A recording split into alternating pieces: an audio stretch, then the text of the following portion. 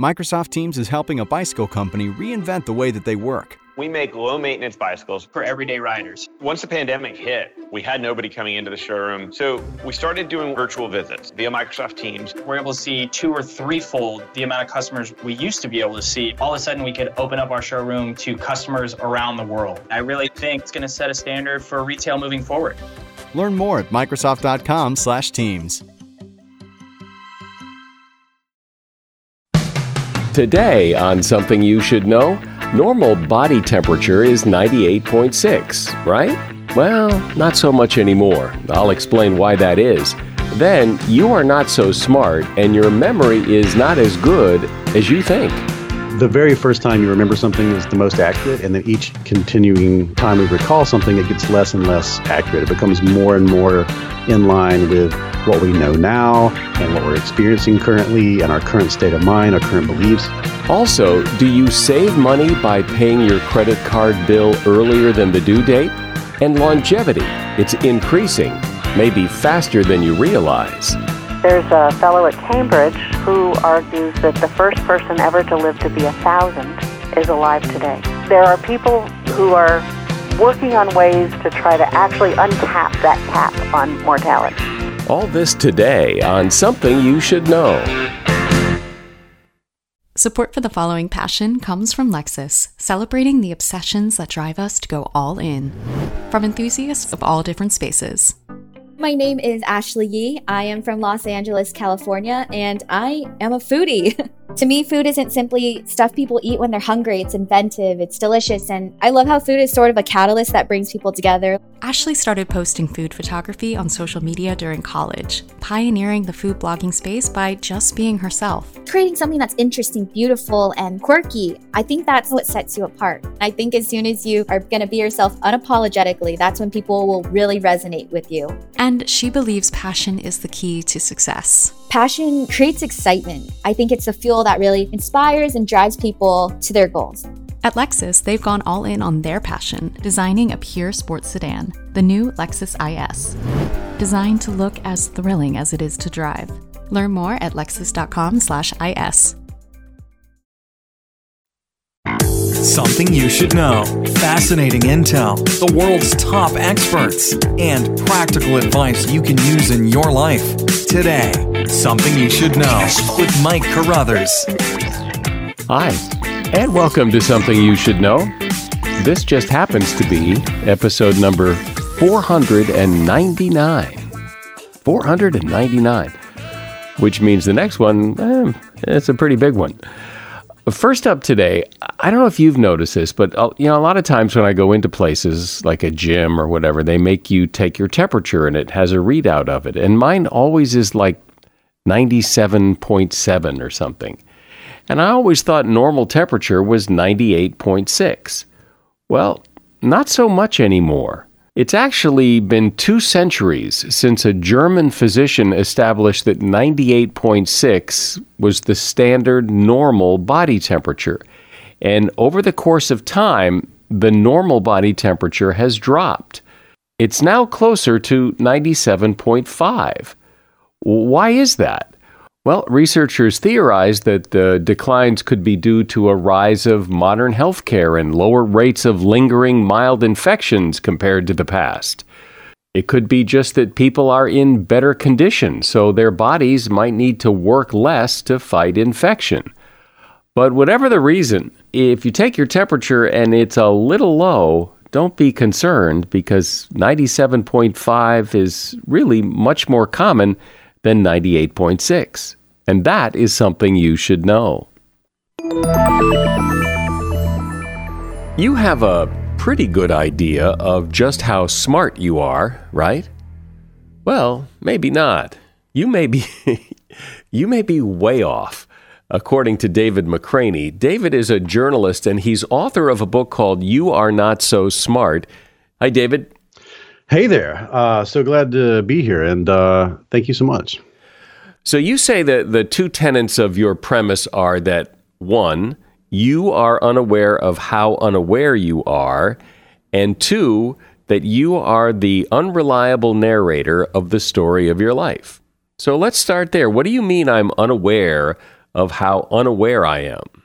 Let me give you a real quick example. A study that I think illustrates this very succinctly is there's this great study where they would show people a group of ladies' stockings. And they would show this in a department store. This was done in the 70s. And they would ask people, okay, take a look at all these stockings. There'd be 5 pairs lined up. And they say, pick the pair out of this set, test them all. They would test one at a time, and they would feel them and look at them. And they'd say, which one of these do you think is the best pair of stockings out of the group? And people reliably would pick the very last pair. What they didn't tell those people was that they're all the exact same pair of stockings. They came out of the same pack. And what people didn't know was that when things are presented in a series, they call it the serial position effect, and you don't really know what else to go on, you will go on the last thing that you saw. That'll be the thing that's most salient in your mind. Now, when they asked the people, why did they choose the stocking that they chose, people didn't say that because they didn't know that. They instead said, I like this pair because it has the best texture. I like this pair because it has the best color. I like this pair because it reminds me of my wife's stockings or my mom's stockings or something like that. People always came up with a story to explain their own thoughts, feelings, and behaviors to themselves, but that story was not true. It was a complete confabulation, as they say in the psychological sciences. It was a lie that they told themselves because it seemed reasonable. And we are always doing that. We're always lying to ourselves in a way that seems reasonable to explain ourselves to ourselves. But the notion that what we're saying is actually true, well, that can be a crapshoot at times. And in that experiment, they cleanly demonstrated that those people didn't actually know why they were doing what they were doing, but they never said, I don't know. They came up with an explanation. How else are we deluding ourselves or at least explaining things to ourselves in order to make sense of what we say we believe, if that makes sense? The fundamental thing that really everything is built on top of when it comes to this wing of psychology is of course, confirmation bias. That's the number one thing. I'm sure people listening are probably familiar with that term by now, but a few years ago, that was something that had not yet reached, I think, public consciousness in a strong way. And, confirmation bias, I will say that it is often explained poorly. Some people say that confirmation bias is like when you buy a new car and then you see that car everywhere. That's not confirmation bias. Confirmation bias is confirmation bias is the whole reason we have science in the first place. It's the tendency to, when you see something happen in the natural world, whether it's in your kitchen or it's out in a forest someplace or it's on TV, you then create an instantaneous hypothesis as to why that happened. And then you go looking for evidence to confirm that hypothesis. And when we go looking for evidence to confirm our hunches, we always can find it, especially now with social media and search engines and the internet and smartphones.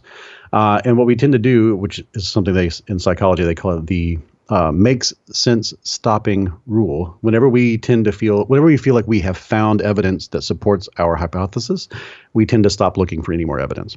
And so that's confirmation bias. We are biased to confirm our assumptions and stop looking for evidence when we do. The whole role of science was to create an institution and a framework that seeks disconfirmation first. If you have a hunch about how the natural world works, go looking for evidence that would disprove your hypothesis. Because if you ask people to do that first, they often do find that evidence right away. And you do that enough times, and you can start to iris in and zero in on the actual truth, or something that is as close to the truth as we can get. So knowing this, if we're all faulty thinkers, if we all have this confirmation bias, what do you do to protect yourself? How do you protect yourself from your own thoughts? That means you have to do what pilots do before they take off. They have they don't trust themselves. They don't trust themselves to do the right thing. They have a checklist. Even after hundreds of hours of experience and lots of training, they still commit to a checklist, and they still commit to a co-pilot who's going to check up on everything that the pilot does and vice versa. The whole idea of this is human beings can't trust themselves to do the right thing, not as individuals or in groups. And when we have a better understanding of how we fall short of the angels of our better nature, or however you want to put it, that gives us the opportunity to create these sort of institutions and practices that allow us to reach the goals that we would not be able to reach if we just trusted ourselves to our own devices without any kind of checklist type behavior that gives us an opportunity to actually bypass these things, because these things are, you can't delete them from the brain. You just have to find a way to work around them or work with them. Yeah.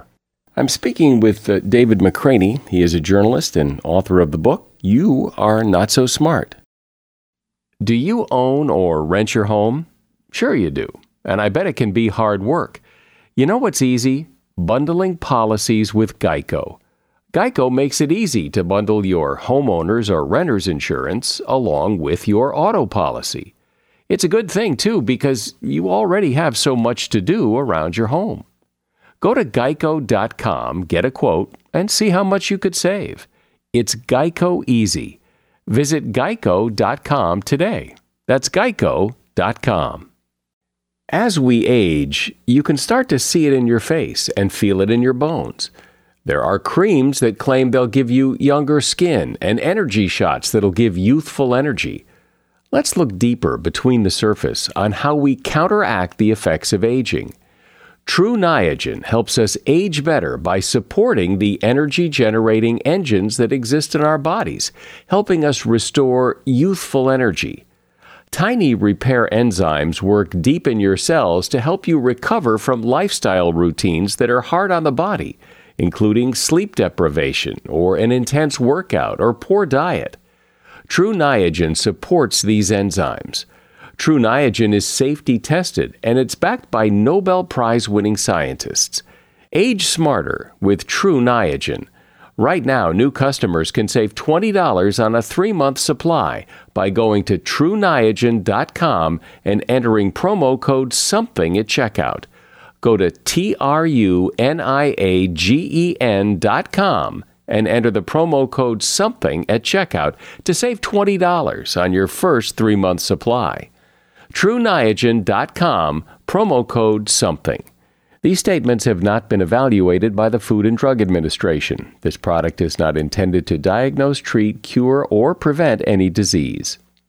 So, David, you say our memories are mostly fiction. And yeah, I have a sense of that I don't necessarily remember things exactly as they were. I tend to remember the good and discount the bad. And I've had the experience of remembering my old house when I was a kid and then actually going to it. And yeah, it's smaller than I remembered it. So I get that idea that our memories aren't that good. But you say it's deeper than that, right? Yeah, it's way deeper than that. I think by default, people tend to believe that that memory works like a video camera or works like a hard drive, that we tend to believe that we just simply store our recollections, and then we want to think about those recollections, we bring them out of storage and look at them again. But that's not how brains work. The way brains work is they construct memories anew each time based off of what we know at the moment.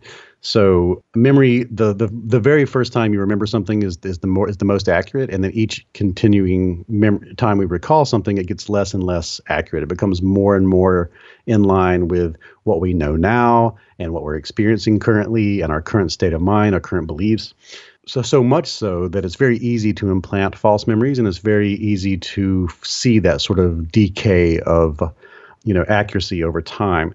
The memories are more like a Lego set. When I ask you to remember what you did on a certain day, you go through and you cobble that memory again anew from the same Legos and some new ones you've acquired since then. And what you make is not going to be exactly the same as it was when you actually experienced it. So memory is extremely inaccurate. We don't remember things the way they were. We remember things the way we are. But there's no other way to do it. Or There's no other way to do it. That's true. But we do have the ability with, the tools we have at our disposal to have more accurate representations of the past. And that's either through journaling or trusting other people to be journalists who record the first draft of what's going on right around us as it's happening, or to use tools like actual phone, cameras and recording devices so that we can recall things. The idea, though, is like, trusting a human brain to be the master of recall is dangerous. We see that in like the legal system where we trust eyewitness testimony, and there's eyewitness testimony is garbage. It's worthless. There is no reason to trust somebody's recollection of an event as testimony. It's something that's such a throwback to a pre-scientific era that it just shouldn't be part of our legal system. Well, wait a minute. I mean, if you were there and at the scene of the murder and you saw that it was Bob Jones and Bob Jones says he didn't do it, and you know he did it because you were there and you saw him, that's pretty powerful. It's powerful, but it's weak.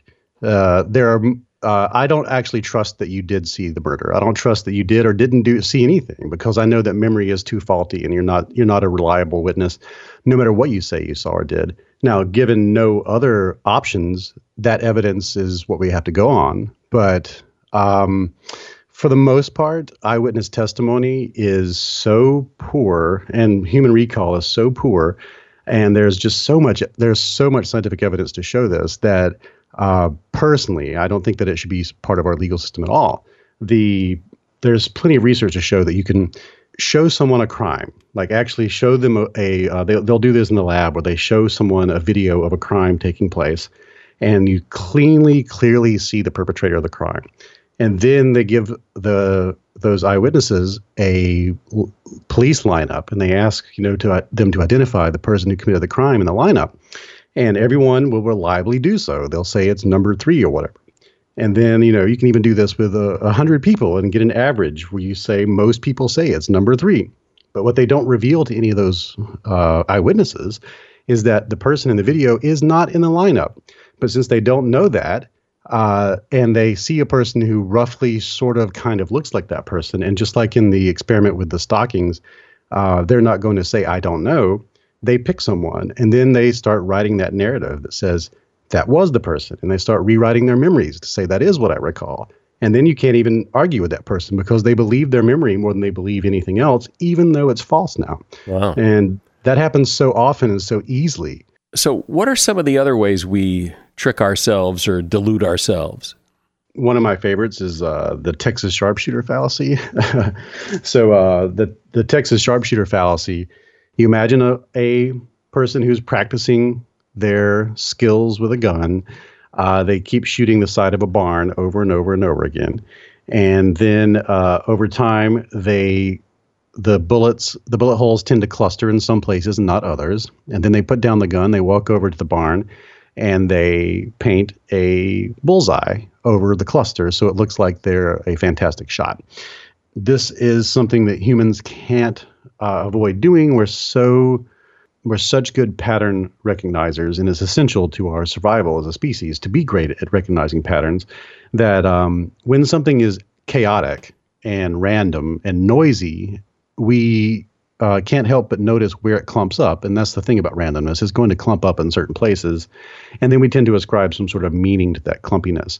We say there's some reason why that clustered together. And sometimes there's no reason at all.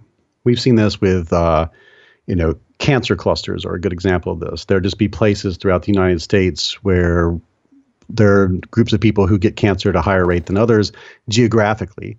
And people tend to look for, well, why is that? And they'll find things that seem similar between those regions and say that must be why. And the real reason is that there's nothing that's happening here. Just about a third of people are going to get cancer, and sometimes it clusters up randomly. That's one good example of a human bias that can get us into a lot of trouble. You make the case that we have, generally speaking, too many friends on Facebook. What do you mean by that? Oh, God, that's so crazy. So this is something that was discovered a while back now by Robin Dunbar. It seems to be that you can't keep up with very many people, right? We are unable to have a close friendship or a sort of reciprocal dynamic with more than about 150 people. It varies. People are nuanced. So some people can go up to like 200 and some people can't reach 150 all the way.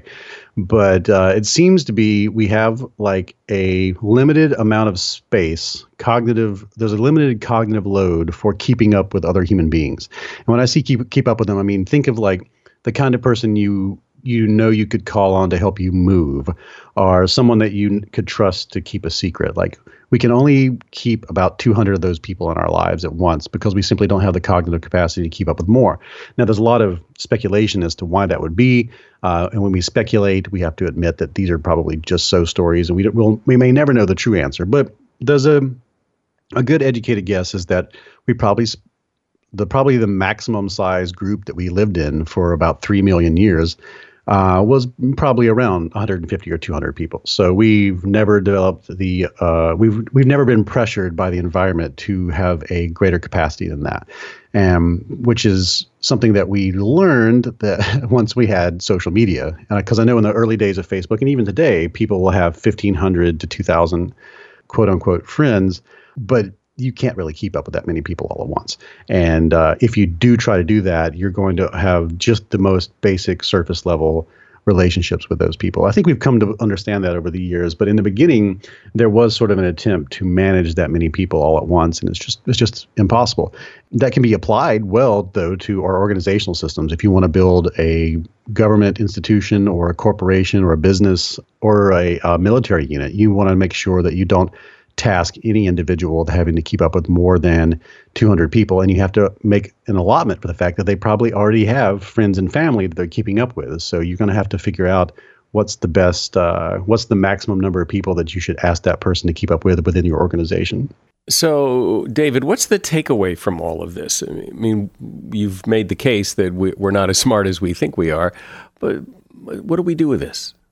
I think the most important thing for me is there is a unity in this humility that I think is important. When we all recognize that the flaws of the individual are represented in the group, and the flaws of the group are represented in the individual, and that we're all in this together and we all share these things, then there's no shame or feelings of inadequacy that come from accepting the fact that you're biased in some way, or that you tend to have some kind of less than optimal reasoning, or that you commit logical fallacies when you get into arguments, or that we are tribal when it comes to politics, or we're bullheaded and obstinate when it comes to changing our minds, and we are all resistant to evidence that might threaten our identities and all this sort of stuff.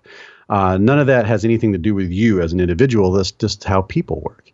And once you accept that, we can create a better world that says, okay, given those things, what sort of institutions should we create? What sort of interpersonal relationships should we forge? What sort of cultures and governments should we try to foster? And what sort of policy should we try to use if we want to change people's behavior to something that mitigates harm or improves the lives of everyone around us? So I feel like the value of it is in just tossing away the notion that we are reasonable people, that we are rational thinkers. And once you toss that aside and see how people actually think and work, you can build a world based on how people actually think and work. You know, you wouldn't build a car for people that have 4 legs because people don't have 4 legs. But we tend to build institutions and policies for a type of thinker that we're just not. And once we accept that, we can have a better world and a better future. Well, I'm thinking I'm less smart than I was thinking I was about 15 minutes ago. David McCraney has been my guest. He is author of the book, You Are Not So Smart, and you will find a link to that book at Amazon in the show notes. Thanks, David. Thanks for being here. You've likely heard me mention and recommend the Jordan Harbinger Show podcast before. And the reason I mention it is, well, yes, Jordan advertises his show here, and he does that for strategic reasons. You see, people who like this podcast are bound to like his podcast. He and I have a similar philosophy. In fact, I just spoke with him on the phone yesterday to compare some notes. Look, I really want you to give the Jordan Harbinger Show a listen. He covers a lot of topics with big-name guests like Seth Godin, Mark Cuban, Kevin Systrom, one of the founders of Instagram. And Jordan's done really interesting episodes where he talks about his visits to North Korea, as well as how a professional art forger somehow made millions of dollars being chased by the feds and the mafia. So, as you see, there's a lot of variety, but one constant is Jordan's ability to pull useful pieces of advice from his guests. I promise you'll find something useful that you can apply in your life in every episode of Jordan's podcast. I enjoy the Jordan Harbinger Show, and I'm not saying that because he's advertising. It really is good. Search for the Jordan Harbinger Show. That's Harb as in boy, IN as in Nancy, GER. The Jordan Harbinger Show on Apple Podcasts, Spotify, or wherever you listen to podcasts. You know, any credit card can offer cash back, but only Discover matches all the cash back you've earned at the end of your first year. It's like getting one of those birthday cards that's shaped like cash, so you already know there's cash inside before opening it. But in this case, it's stuffed with your first year cash back match, and you don't even have to send a thank you note. Cash back match, only by Discover. Learn more at discover.com/match. Discover. Something brighter. Funny to think that just a few centuries ago, life expectancy was much shorter than it is today. And while that's good news today, have you ever thought what it means to you or your parents or your grandparents? We're living a long time, and with that come problems as well as opportunities.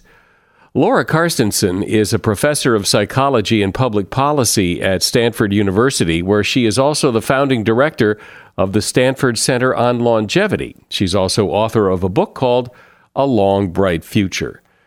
Hi, Laura. Welcome. So exactly how has life expectancy changed over time and in the last few centuries? So through most of human evolution, life expectancy hovered around 20. It then inched up. By the mid-1800s, it was 35 or something. 1900, life expectancy was 47 in this country, and by the time the 20th century was over, it was 77. Today it's 78. And it's still going up, but it's inching up now. The big gains in the 20th century in life expectancy came about by saving the young ones. When I talk about aging, I say it's not really a story about old people. It begins with a story about babies. Because it was in the 20th century that 25% of babies who were born died before they reached 5. What's happened is that today, most babies who are born in developed countries around the world are having the opportunity to grow old. That's a spectacular accomplishment. Right. So when you say life expectancy is going up, one of the big factors, though, is not that people are necessarily living a lot longer as much as so many babies were dying young that it was dragging the number down. That's right. That said, you can compute life expectancy at any age. Generally, we say life expectancy at birth is. But you could also compute life expectancy at 65. And that's still going up. So that's where we're seeing about 3 months added every year. So this is not finished with us yet, this process. So life expectancy is going up. It continues to go up. And the question is, why? Why is it going up? Are we just better at curing diseases? Are we better at just prolonging death? Are we living healthier? What's the reason? Great questions. Medicine has something to do with it, but you could thank your garbage collectors as much as your physicians for these advances. Much of the gain in life expectancy really came about because once we understood how diseases were transmitted, we improved the sanitation. We established garbage disposal or garbage waste disposal in a clean way. So the world we live in is much healthier today. And that's really what brought about these kinds of changes in the first place. Part of your question was about, are people just living longer but they're still sick, or are they actually healthier?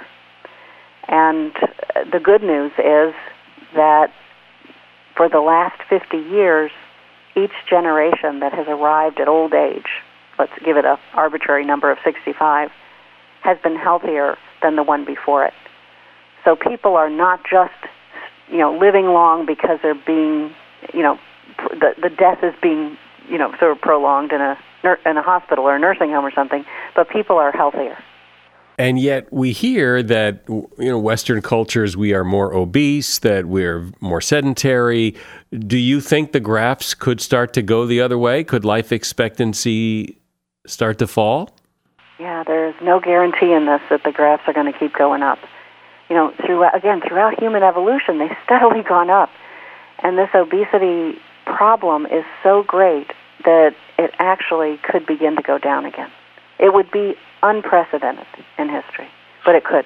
But at some point, I mean, if you plot it on a graph, which I'm sure you do, at some point the graph has to level off. Humans can't continue to keep living longer and longer. I mean, we can't live to be 1 million, can we? Oh, right. But now you're talking about a different concept, and that's lifespan, how long someone can live. The changes that occurred in the last century had nothing to do with changing how long someone could live. It was changing how long people did live. And again, it was these improvements in the world that we live in through public health, through scientific breakthroughs, but also through electricity and other things that helped improve the well-being of populations. But we're not living longer than anyone ever could live, the lifespan idea. Rather, this is the average. So on average, people are living longer. So lifespan is the ceiling, and life expectancy is the average that keeps moving up towards that ceiling. So at one point, it's going to either have to stop at the ceiling or it's going to break through it. Well, that's true, too. And there are some people, some serious scientists, who are trying to see if they can increase lifespan through medical intervention. So that had nothing to do with where we are today, but it could, in the 21st century, occur. So we could increase lifespan, as you say. There's a fellow at Cambridge who argues that the first person ever to live to be 1,000 is alive today. Come on. Well, I'm not putting my money on that bet. But there are people who are working on ways to try to actually uncap that cap on mortality. Science can never tell you something can never happen, right? We can just rule things out. So we can't say it will never happen. I don't put a lot of stock in it. I don't lose sleep over it. I think if we thought it would happen, I would lose sleep over it, but I don't. We don't know where lifespan is. I guess this is the bottom line here, is we don't know what the average lifespan is for humans. That is, under optimal conditions, how long would people live? And biologists argue about this all the time, that it's all at a theoretical level because we really don't know the answer. But some of them argue we could go to 140, 150, and there are others who think it's closer to 110. But that's kind of where the debate is today. But how much of how long we live, everybody's individual, and, some people die young, some people die old, some people have accidents. But I would think that whatever it is that moves the needle for the whole population has to be more fundamental, like genetics, or is it more about how we live our lives? Well, the exciting news is what you do matters probably more even than your genes, especially as you get into older ages. So this is not to say that genes don't matter. They matter enormously. But what we've learned about genes in recent years, largely through the Human Genome Project, is that genes express differently in different environments. And so the environment matters enormously, even when there's a genetic cause of something. One of my favorite examples is diabetes. So diabetes has a strong heritable component. So genes have something to do with getting diabetes or not. But in parts of the world where people eat a Mediterranean diet, a low-fat, olive oil, not lard, that kind of diet, there isn't a correlation between genes and diabetes. So what we've done is somehow provided the perfect environment for genes related to this disease. Well, yeah, that's kind of like the idea of, anybody can drown, but you can never drown if you never go in the pool. So they've got that figured out. But I think what we're learning is that tends to be a general rule. A whole lot of things express or don't express. The simple one is something like alcoholism. You could have a strong genetic tendency to be an alcoholic. But if you never took a drink, you would never be an alcoholic. So when you look at all this research, what does it all mean? Well, I guess I could answer that partly. And I guess it means that perhaps we have a lot more say-so over how long we live than maybe we thought. This, I think, is where the science gets really exciting, because we are learning a lot about what predicts long life and what predicts shorter lives. And one thing we're learning about is lifestyle, exercise. Exercise, it's hard to express how important exercise is, not just for physical health and reduction of disease risk, but it turns out for cognitive health, for memory, and so on. Exercise is the best thing you can do that's known so far. We're also learning an awful lot about the social world and social environment, and discovering the exact mechanisms by which social stress comes to kind of remodel the biochemical systems in our bodies and put us at greater or lesser risk for different kinds of diseases. So the prescription then is to exercise, and what else? Well, you should pursue relationships that are meaningful and overall positive. None are completely positive, but overall good. And you should see those people. Make sure that you don't lose touch with them. Leisure is good for people. Taking breaks from work is good for people's health. So we should, as we understand some of these things, and an awful lot of them sound like common sense. Well, I guess what we're discovering is that they actually affect not just quality of life, but how long we live. And living a good, kind of healthy life is going to result in positive old age outcomes. But then why is it that longevity keeps going up when people seemingly in droves keep defying the advice you just gave of exercise and relationships and all that? It seems that people are eating horribly, they're not exercising, people are more lonely and isolated than ever before, and yet longevity keeps going up. Well, the people who are suffering the worst of this aren't old yet. The youth are the people today who have the biggest obesity problems. Boomers aren't doing great, but we're doing better than the kids. So the generation that people are really worried about are people who are 10 to 20 today, and it's not clear what their old ages will be like. So as someone who is obviously really into this, what is it about all this that makes you excited? What do you lie in bed and think about at night? Well, to me, the greatest opportunity we have is to now restructure the whole life course in a way that best uses extra time. So far, what we've been doing with these added years is to put them all into leisure at the end of life. That is, the only stage of life that's gotten longer with all these added years is old age, and it's retirement. I often ask students in my classes, if you were going to design a life course for somebody who's 50, that is, when should they get married, have an education, all these things, and then what would it look like? And then now design a life course for somebody who's going to live 90. And they're very different kind of life courses. They look different. And I believe that we can solve many of the problems of society today because of longer life. So rather than create new problems, I think that we can solve them.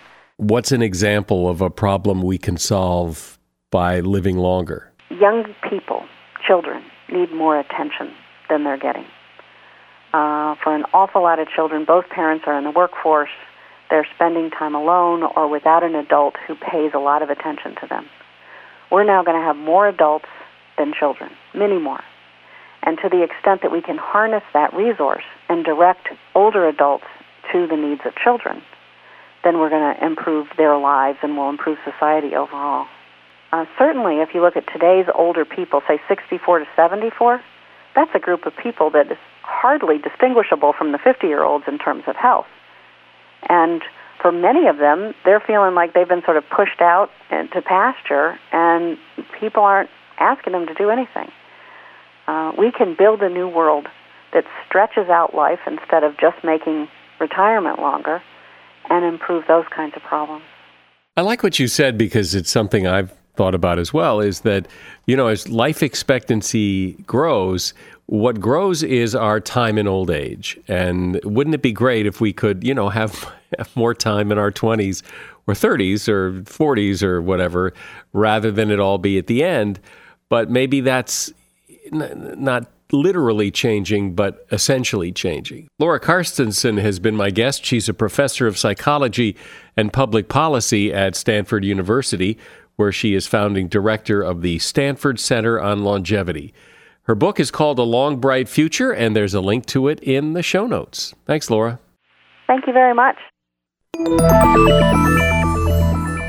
As you might imagine, there are several places that are off limits to airplanes for security reasons. You can't fly over the White House, for example. In fact, most of Washington, D.C. is a no-fly zone. But there are some other places you cannot fly over that might surprise you. Disneyland and Disney World. After the September 11th attacks, Disney successfully had a temporary no-fly zone restriction slipped into a nearly $400 billion federal spending bill in 2003, which established the restricted airspace over its Anaheim and Orlando theme parks, and that restriction remains in place to this day. You can't fly over the Bush compound in Kennebunkport, Maine. George Washington's home in Mount Vernon, Virginia, you can't fly over. The wooden structure there is so fragile that a no-fly zone was established to prevent further damage caused by the vibrations from overhead aircraft. As a result of this restriction, even aerial photography of the home is rarely allowed. You can't fly over the Camp David Presidential Retreat in Maryland. Due to the high-profile nature of the visitors and activities at Camp David, the airspace above the compound has a 3-mile no-fly zone around it. Area 51. Its exact location isn't known for sure. It's either in California or Nevada, but the whole area is off-limits to airplanes. The Air Force says it uses the area to test new military technology, but Area 51 became the stuff of legend after the so-called Roswell incident and is allegedly where a recovered alien spaceship was stored after crashing in New Mexico in 1947. What's weird is that this spot of nearly empty desert is more restricted than the airspace above the nation's capital. And here's an odd one, Boundary Waters Canoe Area Wilderness in northern Minnesota. This million-acre expanse of pristine wilderness runs 199 miles along the Canadian border, and President Harry Truman established the no-fly zone back in 1948, and it is still in effect today. And that is something you should know. We grow our audience primarily by listeners telling other people they know about this podcast, and I hope you will join the movement and tell someone you know to give us a listen. I'm Mike Carruthers. Thanks for listening today to Something You Should Know.